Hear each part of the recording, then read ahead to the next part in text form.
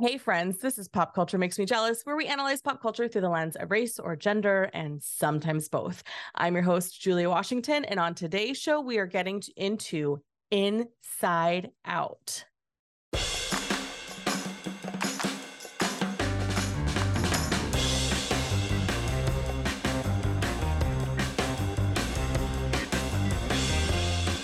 Inside Out was first released in 2015 and stars Amy Poehler, Bill Hader, Minnie Kaling, Lewis Clark, Phyllis Smith, and so many other recognizable voices. But before we dive in, let me introduce you to my guest. Jacki is a systems strategist who helps coaches, consultants, and service providers create systems that work for them so they can take a week-long vacation, take care of a sick kid, or have a hammock afternoon without worrying that their business will implode. You can find her reading, walking her dog, or enjoying all things Marvel. And I have to be upfront with everybody tuning in. Jacki and I know each other because of a former guest, Tracy Stanger, who hosts a Tuesday coffee house table. I always get the order wrong. Talk. I know, same here.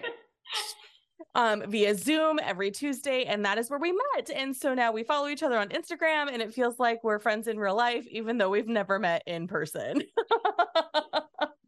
Very much, very much. Julia is the person that I'm like, I just watched this show. Have you seen it? Yeah. And she's like, of course. I love TV. It's a problem. And because it's somebody I could talk to. Yeah, that's true. Fair.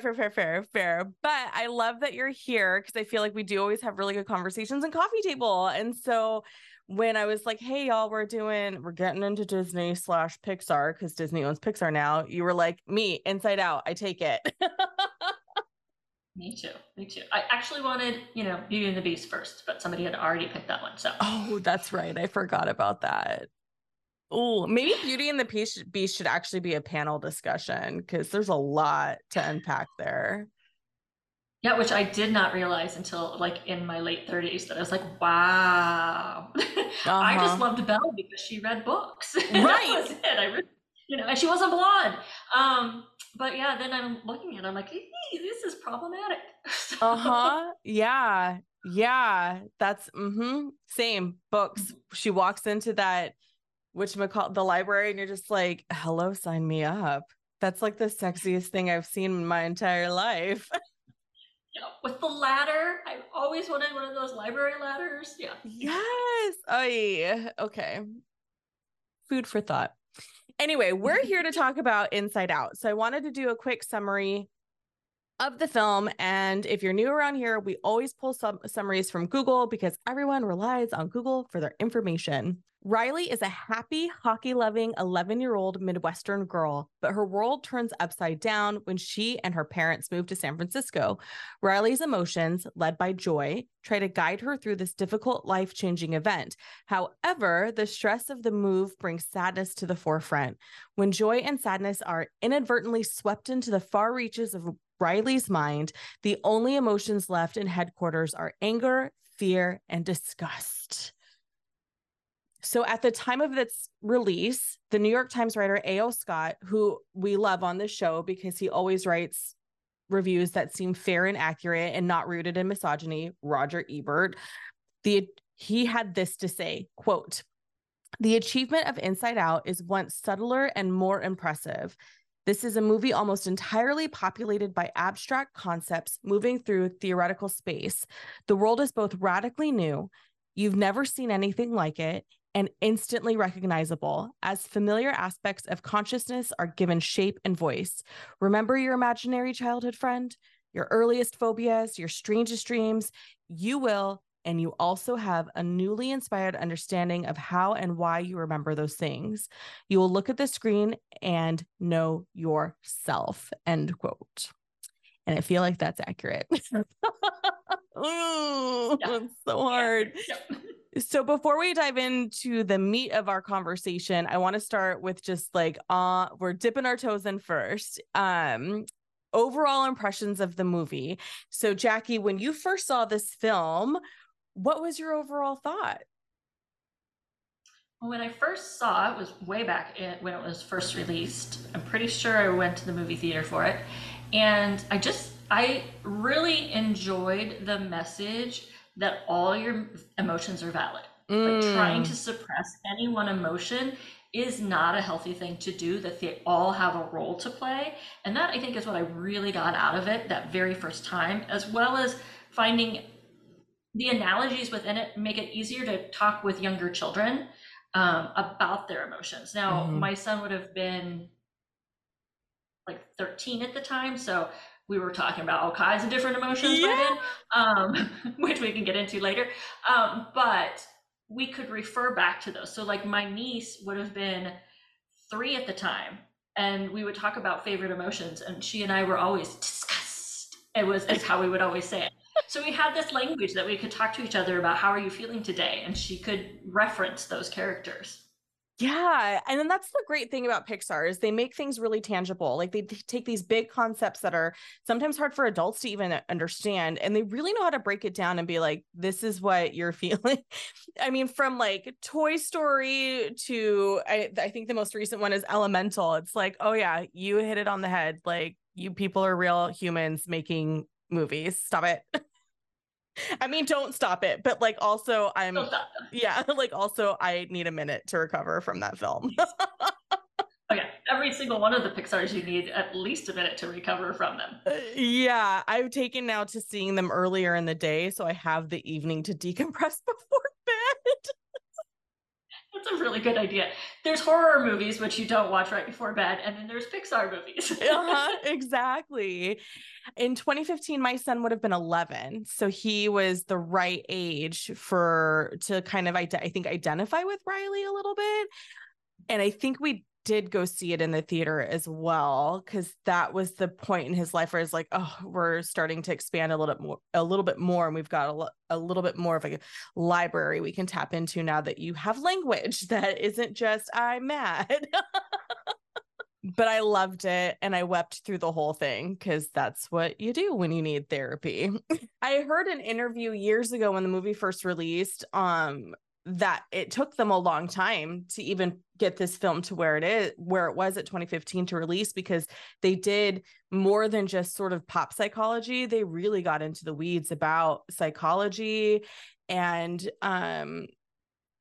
just the way emotions sort of coexist. And I mean, there's no way they could have turned this movie out in a year from beginning to end, and it really feels like it's in the weeds. It really feels like it's in the weeds. Yeah. Yeah. And they included things that, like the abstract, when they go into that area and they become abstract. I feel like the movie was just enhanced by that. It would have been a great movie without it, but adding that element just helped you understand the brain a little bit better. Yeah. And just took it over the top, kind of a thing. Yes, I loved that scene. That was actually something I wrote down, the abstract thought stages, because I didn't pay as much attention to it in the past as I did this time. And then I love how Sadness is like, we're in the first, okay, we can still make it out alive. And then she's like, so I've read the manual, and the manual says, and you're just like, one, can I get that manual? and two, it's just like, she's very like, here's where we got to go. And it was I don't know, it was just so much fun. It was just so much fun to kind of watch that and see. And then it felt like, yeah, I feel like that in abstract thought sometimes too. Like, stop it, Pixar. Well, there's so many pieces and parts that you can relate to, like, hello, the clown in the subconscious.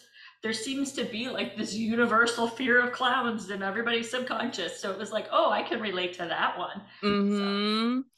Yeah. Or like the dream lens when they're like, okay, let's catalog everything Riley's been through today. The writers wrote a script. Here's her dream sequence. And then they have the different lenses to put on the camera to sort of make it real. That was so cool to watch, but also slightly terrifying, because when Joy and Sadness get into the dog costume and separate, and you're just like, oh God. Why? The rainbow unicorn. And comes in, I love the rainbow unicorn and all of that dream sequence stuff. Yes. Oh, it's so good. Okay. So this isn't the first time we've discussed Inside Out on the show. When we first touched on it in season 3, we talked about the mental health aspect of it in adolescence. And in that conversation, our guest at the time noted that mom was led by sadness and dad was led by anger. And as Jacki and I prepped for this conversation, you pointed out, Jacki, that Riley's emotions are gendered. And Inside Out presents us with each character possessing 5 emotions: joy, sadness, anger, fear, and disgust. For Riley, joy, sadness, and disgust are all female, and anger and fear are all male. But in her parents and seemingly literally every other character in the movie, these emotions are all the same gender of their person or being. Because the dog, when they show the dog And the cat. and the cat. So I want to talk a little bit more about the gendering of Riley's emotions specifically. You had sent me a couple of DMs and I was like, oh, I want to respond so bad, but then also I want to save it for the show. Well, I don't think it was something that really, when I first saw it, I thought, well, this is just strange because mom and dad, that dinner scene, mom and dad, their emotions all seem to be gendered to match them, but Riley's weren't. There was so much that first time around to ingest. So this time around, I was literally taking notes as I was watching, and so that really stood out to me. So I immediately got on Google, as we all do, and I don't remember who it was. It was like a bigwig in Pixar or Disney was like, oh, that must mean that because when they're young, they're not fully formed and they're more fluid. And then once you're, older and you're grown up, you're more set in your ways. So we went to the director of the movie and he's like, hey, is this what it is? And the guy's like, no, it's just easier to tell the story. He's like, if everybody had all these different gendered characters running in their head, people would get there'd be an overwhelming number of characters. So this is why we did it this way. Oh, interesting. I like that exec's theory though, because it does it is interesting how Riley's the prime age for puberty. I mean, nowadays, I don't know. Puberty can start as early as 9 years old for some people, for some girls, but I feel like 11-year-old is sort of an average age where you start to see the signs of puberty. So then you are starting to kind of figure out what do I like and who am I and what does this all mean? And now I have all these emotions and I'm not sure how to regulate them because things are changing. And I really like that idea of it being because it gender's fluid, and then as we get older we learn about ourselves a little bit better. I love that theory. Why did the director have to ruin it? Just kidding. Yeah, I know. But I think what I pointed out to you, and which kind of comes back to what emotions were in charge in each of the parents, is that in Riley they gendered the anger as male, which is one of the only emotions that we as a society think is okay for men to show. So I thought it was really interesting that character was not gendered as female, which then again, it's not okay for most women to be angry in our society. So imagine if they had gendered that character as female, what that would have been like. Right. So. And in the mom, her anger is such a small portion of her. We don't even remember her hardly speaking. Correct. And that's something I picked up on in it because you had pointed it out and I thought, oh, that's interesting. And I did go back and listen to that episode because we only did 15 minutes on Inside Out and I wanted to hear what we talked about there. And I had forgotten that our guest at the time had brought that up. So watching it this time around, it was this is really interesting because the choice to have sadness lead mom tells me that an adult female is heavily involved with the development of this script. Because when I think about the women in my lives who are in their 70s or even as, and I don't know, there's a lot of sometimes when you don't necessarily feel like your life turned out the way that you had envisioned it would for whatever reason, because it's the world and it's a patriarchy. And so shit's going to shit. There is a lot of sadness there, but yet a lot of women still they lean on joy still, right? A lot of moms still are okay, this didn't turn out how I wanted. I'm sad, but I'm going to lean on joy so no one knows I'm sad.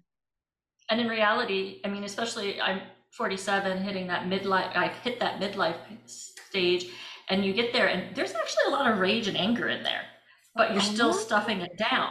And you're yeah. just angry at the world as it is that squashed you so that you couldn't have the life that you dreamed of because they said we could have it all, and in reality, Hmm. we can't. And so now Hmm. there's resentment and anger that goes with that.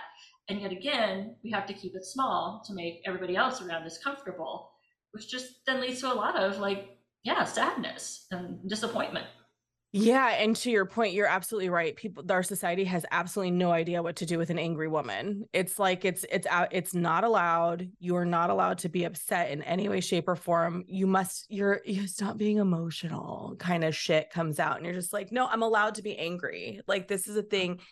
And then conversely, on the other side of that coin for Black women, it's like everyone, the society just assumes they're angry all the time. And you're like, okay, like we can't win.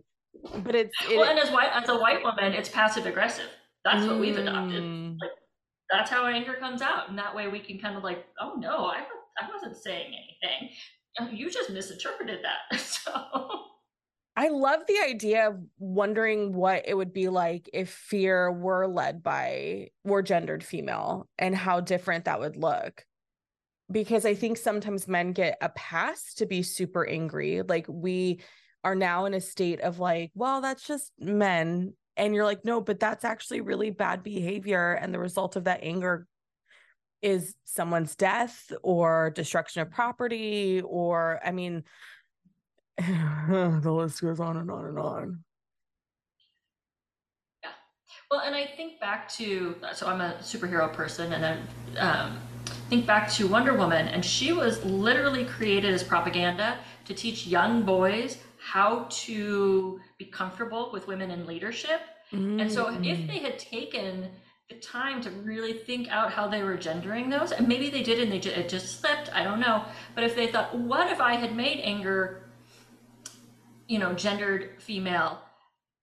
Would that be something that would then help children get more used to the idea that it's okay for women to be angry so that as they grow up, that is not such an issue? So, right. Yeah. And truly, because it is starting, I don't know. When I don't, for me, it really was that start of puberty when people started sort of making those emotional comments when I would get upset and I didn't understand how to navigate through that anger.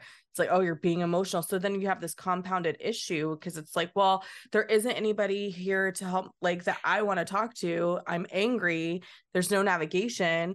We're not in headquarters in our emotions. So the manual isn't privy to us. and also, what does it say about us that emotional is an insult? Right. We all have them. So, why is calling somebody emotional such an insulting thing in our Mm-hmm. culture? Yeah, I've leaned into referring to myself as someone who experiences big emotions. And I recently had a family member who was like, well, are you going to learn how to control that? And I said, no, I have controlled it. I've accepted that I have and experienced big emotions. That's controlling They it. just make you uncomfortable. Yeah. Like the person on the other side is uncomfortable. You're Mm-hmm. fine with your emotions and you're not harming anybody with it, but you're making them uncomfortable. Correct. Correct. Maybe you need to think about why I make you uncomfortable. Lord knows you've told me why I make you uncomfortable lots of times. Maybe you should sit with it instead of telling me about it. What is it that you have inside you that makes you so uncomfortable? Mm-hmm. Absolutely. Um, I also think it's interesting that disgust is a woman, is gendered female. Like I know we talked a lot about fear being gendered male and like or anger being gendered male and fear being gendered male.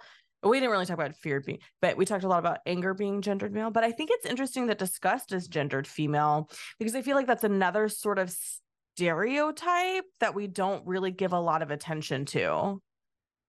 Yeah, and they portray her very much like a teenage girl. Like Mm-hmm. all those cliquish, horrible things that, that we stereotype as a teenage girl. Yeah. Yeah. She felt very clueless at times when she was Y- talking. I'm like, this sounds like the movie Clueless. Yeah. And then too, the fear was so interesting because you really could have gone either way in that direction. But I would say that in our present state of society, male fear is what seems to be winning. But we're And covering it up with anger. yes. Yeah. I Yeah. mean, I can count on all my hands, almost every man I know, that when you dig into the anger, it's usually the fear. Yeah, rooted in fear.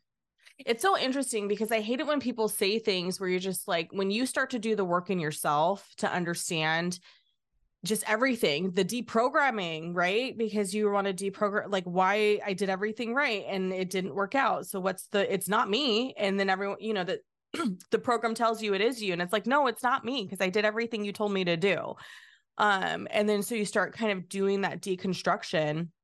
And when people haven't done the work and they're not doing the deconstruction, you really do hear fear when they speak, as opposed to prior to that, you're just like, oh yeah, like this is all how we're supposed to work. And it's sad because it's like, I need, it's like, I want to say I need you to do the work, but people are only going to do the work if they're willing to do the work.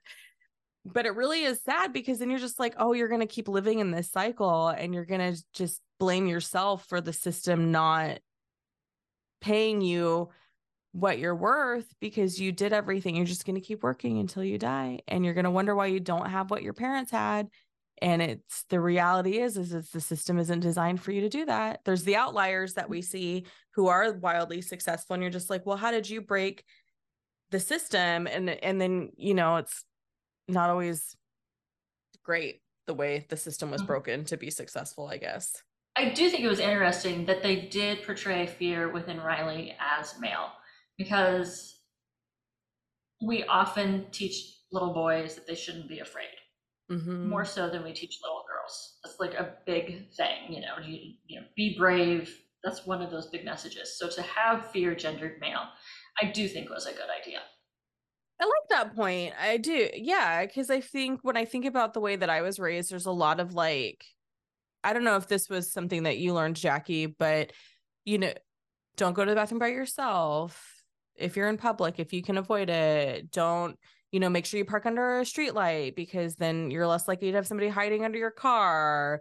Or like as I got older and started pulling away from my family unit, I was sent news articles about things that would happen to women. And like there was like a spree of women in town the year, like my son was like 3 or 4, and like people were like targeting women, putting their kids in the car to steal all their stuff, their purses or whatever, because they put the kid in first and then their purses in the basket, and like be mindful of that. So there's just a lot of this, like we're trying to protect you, but really it's like I'm afraid, I'm scared. So I'm going to inform everybody of all the horrors of the world rather than teaching you how to be an alert person. And I do think, like, the women that I talk to, yeah, it's life as we've been taught to fear, and there's reasons to be fearful as a woman in society. So it's just kind of naturally part of us. So, Mm-hmm. it's just kind of always writing, in one of the front seats type of a situation, because we're taught to fear everything. And as a Gen Xer, definitely taught to, fear absolutely everything. But I mean, yeah, I mean, to the point where I had friends who were told not to turn up the temperature on the thermostat or they blow up the house. So, of course, they're going to be fearful of things. Oh my gosh. You've heard me mention that I am now a contributor to Jennifer Magazine, so I want to tell you a little bit about the publication. Jennifer Magazine supports a strong community of women and non-binary people who are challenging the status quo of ageism, choosing conscious consumption over status seeking, supporting brands that align with their values of inclusion, stepping into the empowerment found in self-expression, and talking about it. If you're tired of reading publications that seem to miss the mark when it comes to coverage of women, aging, and the gender binary, publications that are rooted in internalized racism and misogyny, then Jennifer Magazine is the publication for you. The publisher of Jennifer Magazine was once told that there's concern that Jennifer Magazine misses the mark, that it's not something people are asking for. And you know what? It's hard to ask for something when you don't know that something has been missing from your life. You can read Jennifer Magazine at jennifermag.com. There you can purchase monthly issues or even join their annual subscription and receive exclusive discounts. So I want to talk a little bit about the islands of personality and the concept that they can be deconstructed and rebuilt. So in the film, joy and sadness get separated from headquarters with the core memories. Like they all get sucked up and put into long-term memory, which is, where we all get lost when we're trying to remember anything. But each of these core memories is the foundation for each of the islands, personality islands. Fear, disgust, and anger are left to sort of navigate and take over, and they don't really know how to manage because they've been so dependent on joy making all of the decisions.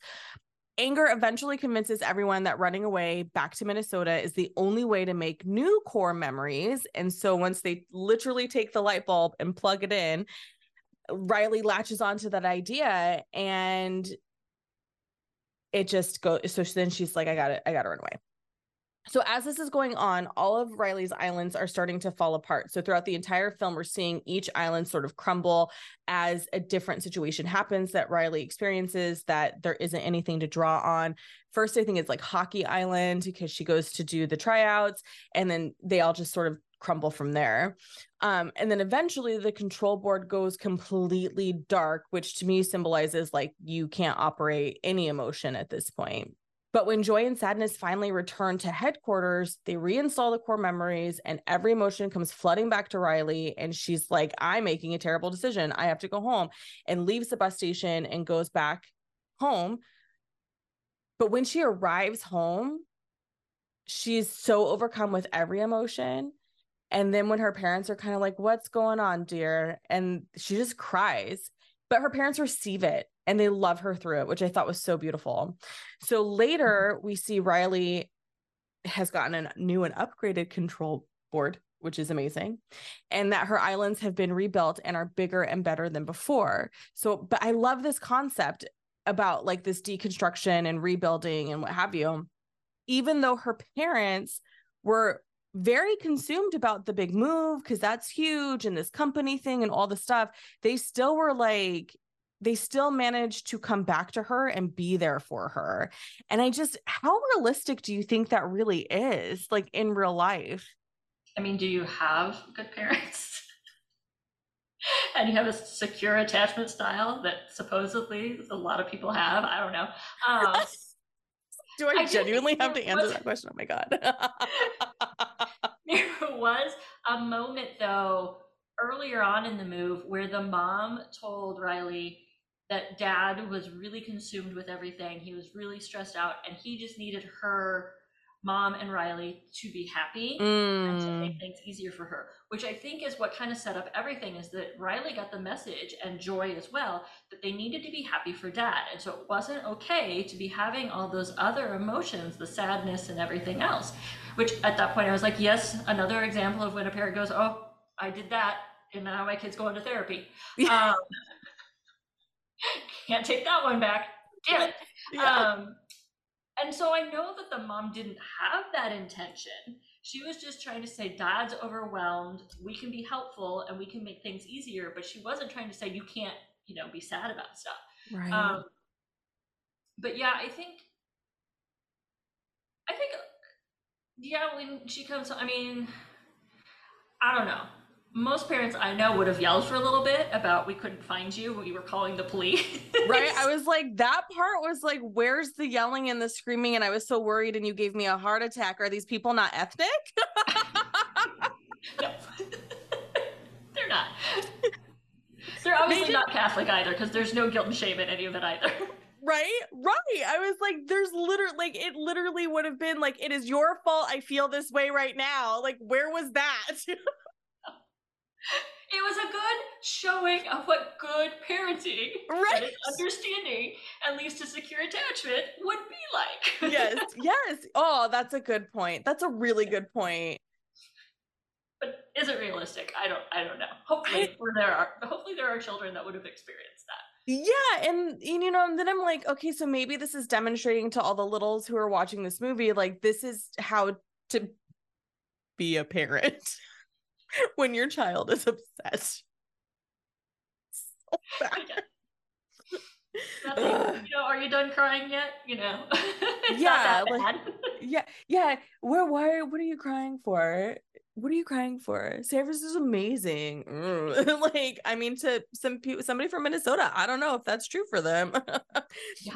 As a person who has a former in-law who was from Minnesota and lived in San Francisco, he hated it. He hated San Francisco so hard and like made it very well known every single time. And you're just like, okay, go back to Minnesota. He did. He went back. Oh man. I did think, I took some time to again Google things, and because of the core memory thing, just and how it was attached to like personality traits felt a little off to me from what I understood of psychology. So I dug into that a little bit. And because one thing, there's a lot of our personality that it like is innate, like we're Right. born, like 40% of our happiness, our levels of happiness, or what controls our happiness, is really our genetics. So we have a set amount, a level of how happy we can be based on our genetics. So I was looking into this whole idea, and they said, well, first off, there's more than 5 core memories, because the movie kind of made it feel like you only can have so many core memories. Right. And so you're constantly making core memories and turning these over and adding to what is already there. So the idea that these personality traits would completely deconstruct because some core memories were often, the land of long-term memory, isn't quite realistic. You would still have pieces of you that would exist personality-wise. Because there are moments we went on vacation with a family the other day just to reinforce the innate thing. And the people who were in the condo next to us, we were chatting with them, small talk, whatever. And then she said something about how they had adopted their children. Because my mom used to work in foster families and adoption. So somehow we always find people who were either foster parents or adopted their kids out of foster care or something.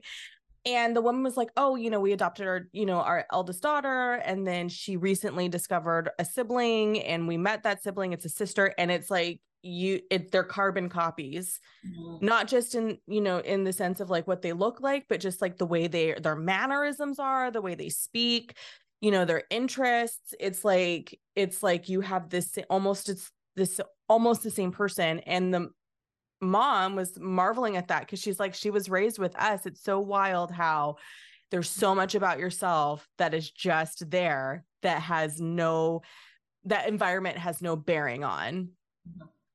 We are a very big mix of nurture and nature, of environment and what we come into the world with. Yeah. But yeah, to think that there would be nothing is I think that's kind of a disservice to kids in a way, like fear inspiring. Like, you lose these memories, there's nothing left of you as far as your personality, and that's not necessarily the case. Yeah, I did actually spiral. Having just come off of a large family gathering of extended family / who the fuck am I now that my kids have grown moment, and having spent time with that side of the family, and then my son just being like, y'all are the same people to this extent, but then also dealing with stuff that, because my dad almost died when I was 12. He had a really he had a debilitating stroke. And my siblings are so much older than I am that for them, they had the 0 to 18 sort of perfect family structure. But for me, it was literally like 10 or 20 days after I turned 12. So it's in the same month that I turned 12. And that deconstruction of the islands felt, and I didn't feel this way in 2015, but now that I'm actually reading self-help books, which was a thing I would never have done having been raised by a therapist, judgmental therapist, it to me felt like, oh, I can recognize those moments in my life now, all these years later. But the total deconstruction and reconstruction, like you say, was still not fully there, because I was pretty heavy into dance, and that's about the time I quit sort of dancing, and I have very clear memories of like struggling in the dance studio. And I just refer to them as brain glitches. But what I understand now, it's like, no, my world came to a crashing halt and I was trying to rebuild. And the difference here is that my parents weren't like, come on, honey, let's rebuild together. My parents were like, fuck, we got to survive. Which I think would be a common thing for most parents. Mm-hmm. Yeah, which is why I was like, I don't think these parents would have been like, oh my God, we missed you. What's wrong? Ideal world. Ideal world. Yes, model how we should be as adults, because some of us, and then now as parents, you're just like you said, you're like, oh shit, that's going to cause therapy for my kid. That was not my intention. Yeah. This time around was just a whole bunch of weeping, Jacki. I was just like, oh, I missed that and I missed that. And then today, one of the very first things I did while I was eating my breakfast, because I love TV so much, was I was watching the latest episode of Star Trek Strange New World. Oh, I haven't seen it yet. It's in my queue. I will not do anything that's spoilery. Thank you. But it focuses on Spock. And the big storyline with Spock is that he is half Vulcan and half human. And Vulcans work to suppress their emotions on a daily, regular basis. And so he, as a half human, half Vulcan, is constantly in this struggle of dealing with human emotions, but being expected to deal with them as a Vulcan. And thinking, oh, well, we're talking about Inside Out today. And it's like, okay, so Vulcans are constantly suppressing their emotions, but as a human, that eventually explodes. Yeah. And they have shown that on occasion with Spock, is that the reason why Vulcans suppress them is because they are so much more powerful than they are in humans, supposedly. And so they've had moments where he's kind of broken and the emotions have come out. And to think about Inside Out and that at the same time, it was just a really like interesting comparison situation. Yeah. I love anything that has to deal with duality. There's obvious duality, right? Like with Spock, there's obvious duality. With me, there's obvious duality because of being biracial. But I think we all experience duality in some way, shape, or form. But we only are allowed to accept it if it's very clear. But what I love with storytelling that's happening right now is that it's showing us that duality just exists. And we need to figure out how to live and talk about it. And having those big sort of duality storylines, I think helps with that. Cause like, as you're saying, like you're watching Spock and then you're seeing a similar sort of connectivity to Inside Out when it comes to the emotional component to it. And what I've noticed from spending time in the Midwest is that the Midwest folks who stem from those who are very, I don't know, is it Nordic and Germanic and like all of the, those regions where it's like very, very, like I'm going to say it out loud and people are going to be mad, but I'm saying anyway, it is a brand of white people that just doesn't exist in California. It's the Midwest nice. We have the phrase Midwest nice. And it's back to that passive aggressive situation. It's a lot of suppression of emotion. Being somebody in Iowa right now, have always lived in Iowa my entire life. I'm very familiar with it, which is why I've always been like, I need to move to the West Coast. These are not my people. It is. It's just very much like these are the little boxes that we can fit into when it comes to emotions. There is no big emotions. You always have to put on a happy face and be nice to people, even though it's not kind. Yeah. And that is always interesting for me to experience. Like when my family's always like, you should, when they're like, visit, I'm like, yes, I'll visit you. And then I'll leave because I can't. I'm too ethnic and West Coast for these people to handle. They don't like it. And it's not that it's not true that they don't like it. It's just that it's so foreign because the way that the culture is in the Midwest states, it's just so different. It's just so different. Nice to visit though. Depending on the time of year. Yeah. Oh, that I think, and I said this the last time in that 15-minute clip that we talked about mental health and adolescence, was I love that the other part of the message with Inside Out, and we touched on it a little bit, is that your emotions are allowed to coexist. Joy is so focused, and your point on that was so, like, I didn't even think about that. Like, that would be a trigger for a kid to be like, I'm not allowed to feel anything but joy because mom and dad need joy. And that internalization for literal joy. And there's a scene, and I talked about this last time, where Bing Bong is so sad about something. I forget what it was. And Sadness just hears him out. And she's like, man, that sucks. I know, man. Like, I'm so sorry. Like, blah, blah. And then he feels better. And then Joy's just kind of like,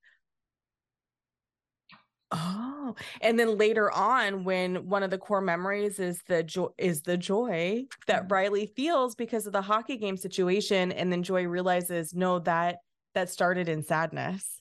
And that joy came from everyone trying to sort of change the emotion and the tone, but not in a way that's erasing it. But joy had erased the sadness, and Sadness was like, remember how we were sad?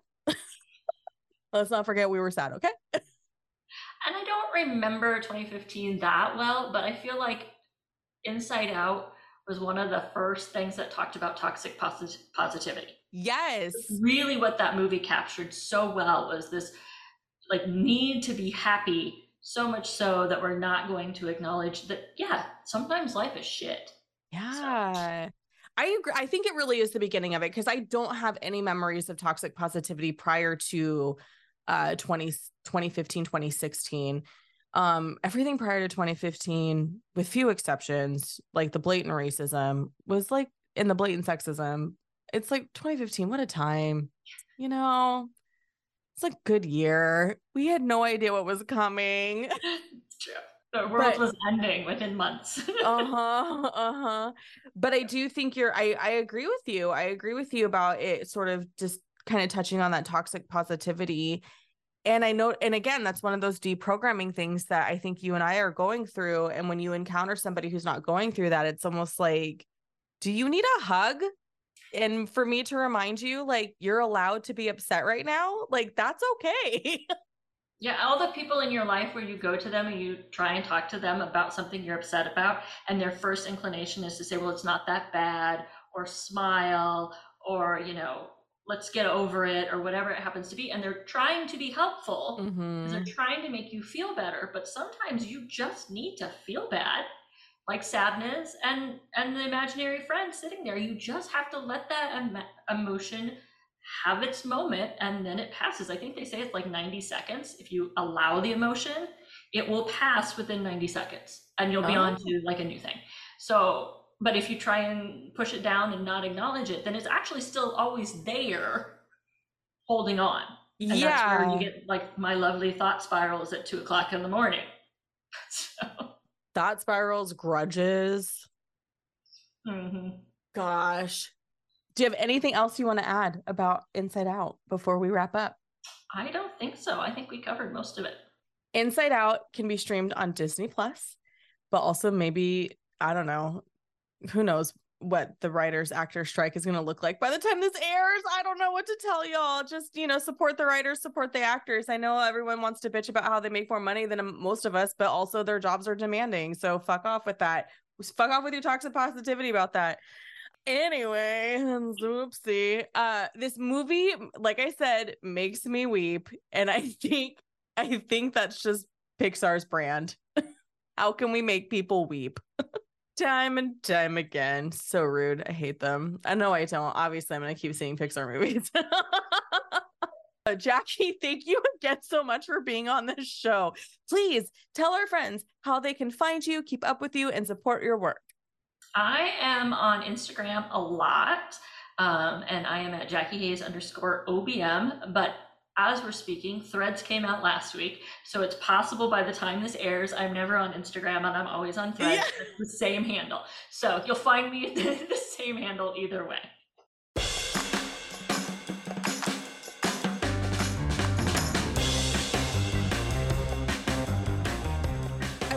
Jacki again for coming to talk about Inside Out and for causing me this emotional pain and having to watch this movie again.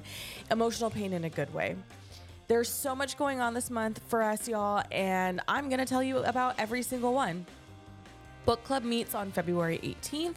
We are reading Erasure by Percival Everett, which inspired the Oscar-nominated American Fiction starring Jeffrey Wright and Tracee Ellis Ross and Sterling K. Brown. I hope you join us. There's a lot of buzz about this movie. There's a lot of talk about this book. You've probably seen it all over Book Talk if you're following Black creators, and I haven't seen a lot of non-Black book talkers talking about it, which is kind of annoying. Anyway, you can join us, you can read the book, watch the movie, or just join to listen. It doesn't matter. It is a perk of our Patreon. If you join the book club tier or higher, you get into our monthly book club. We read book to screen adaptations. You can head on over to patreon.com/Julia Washington and click the book club tier for all of the book club details. Plus, if you join Patreon at any tier, there's all kinds of fun bonus stuff. Happy Hour returns in March, just in time for the Oscars. So that's what our topic of conversation will be that month. Again, patreon.com/Julia Washington to get all the details on how to join. We are hosting our first in-person reading salon on February 22nd here in Modesto. You can learn all about that on my website, juliawashingtonproductions.com. The event is almost sold out, and it might be by the time this airs. So if you want to attend, you better hurry and get your ticket ASAP. If it is sold out by the time you get to this episode and head to my website to check it out, you can join my mailing list so that way you can get access to announcements of when our next ones are. The link is in the show notes to do that. Friends, thanks for tuning in, y'all. Until next time.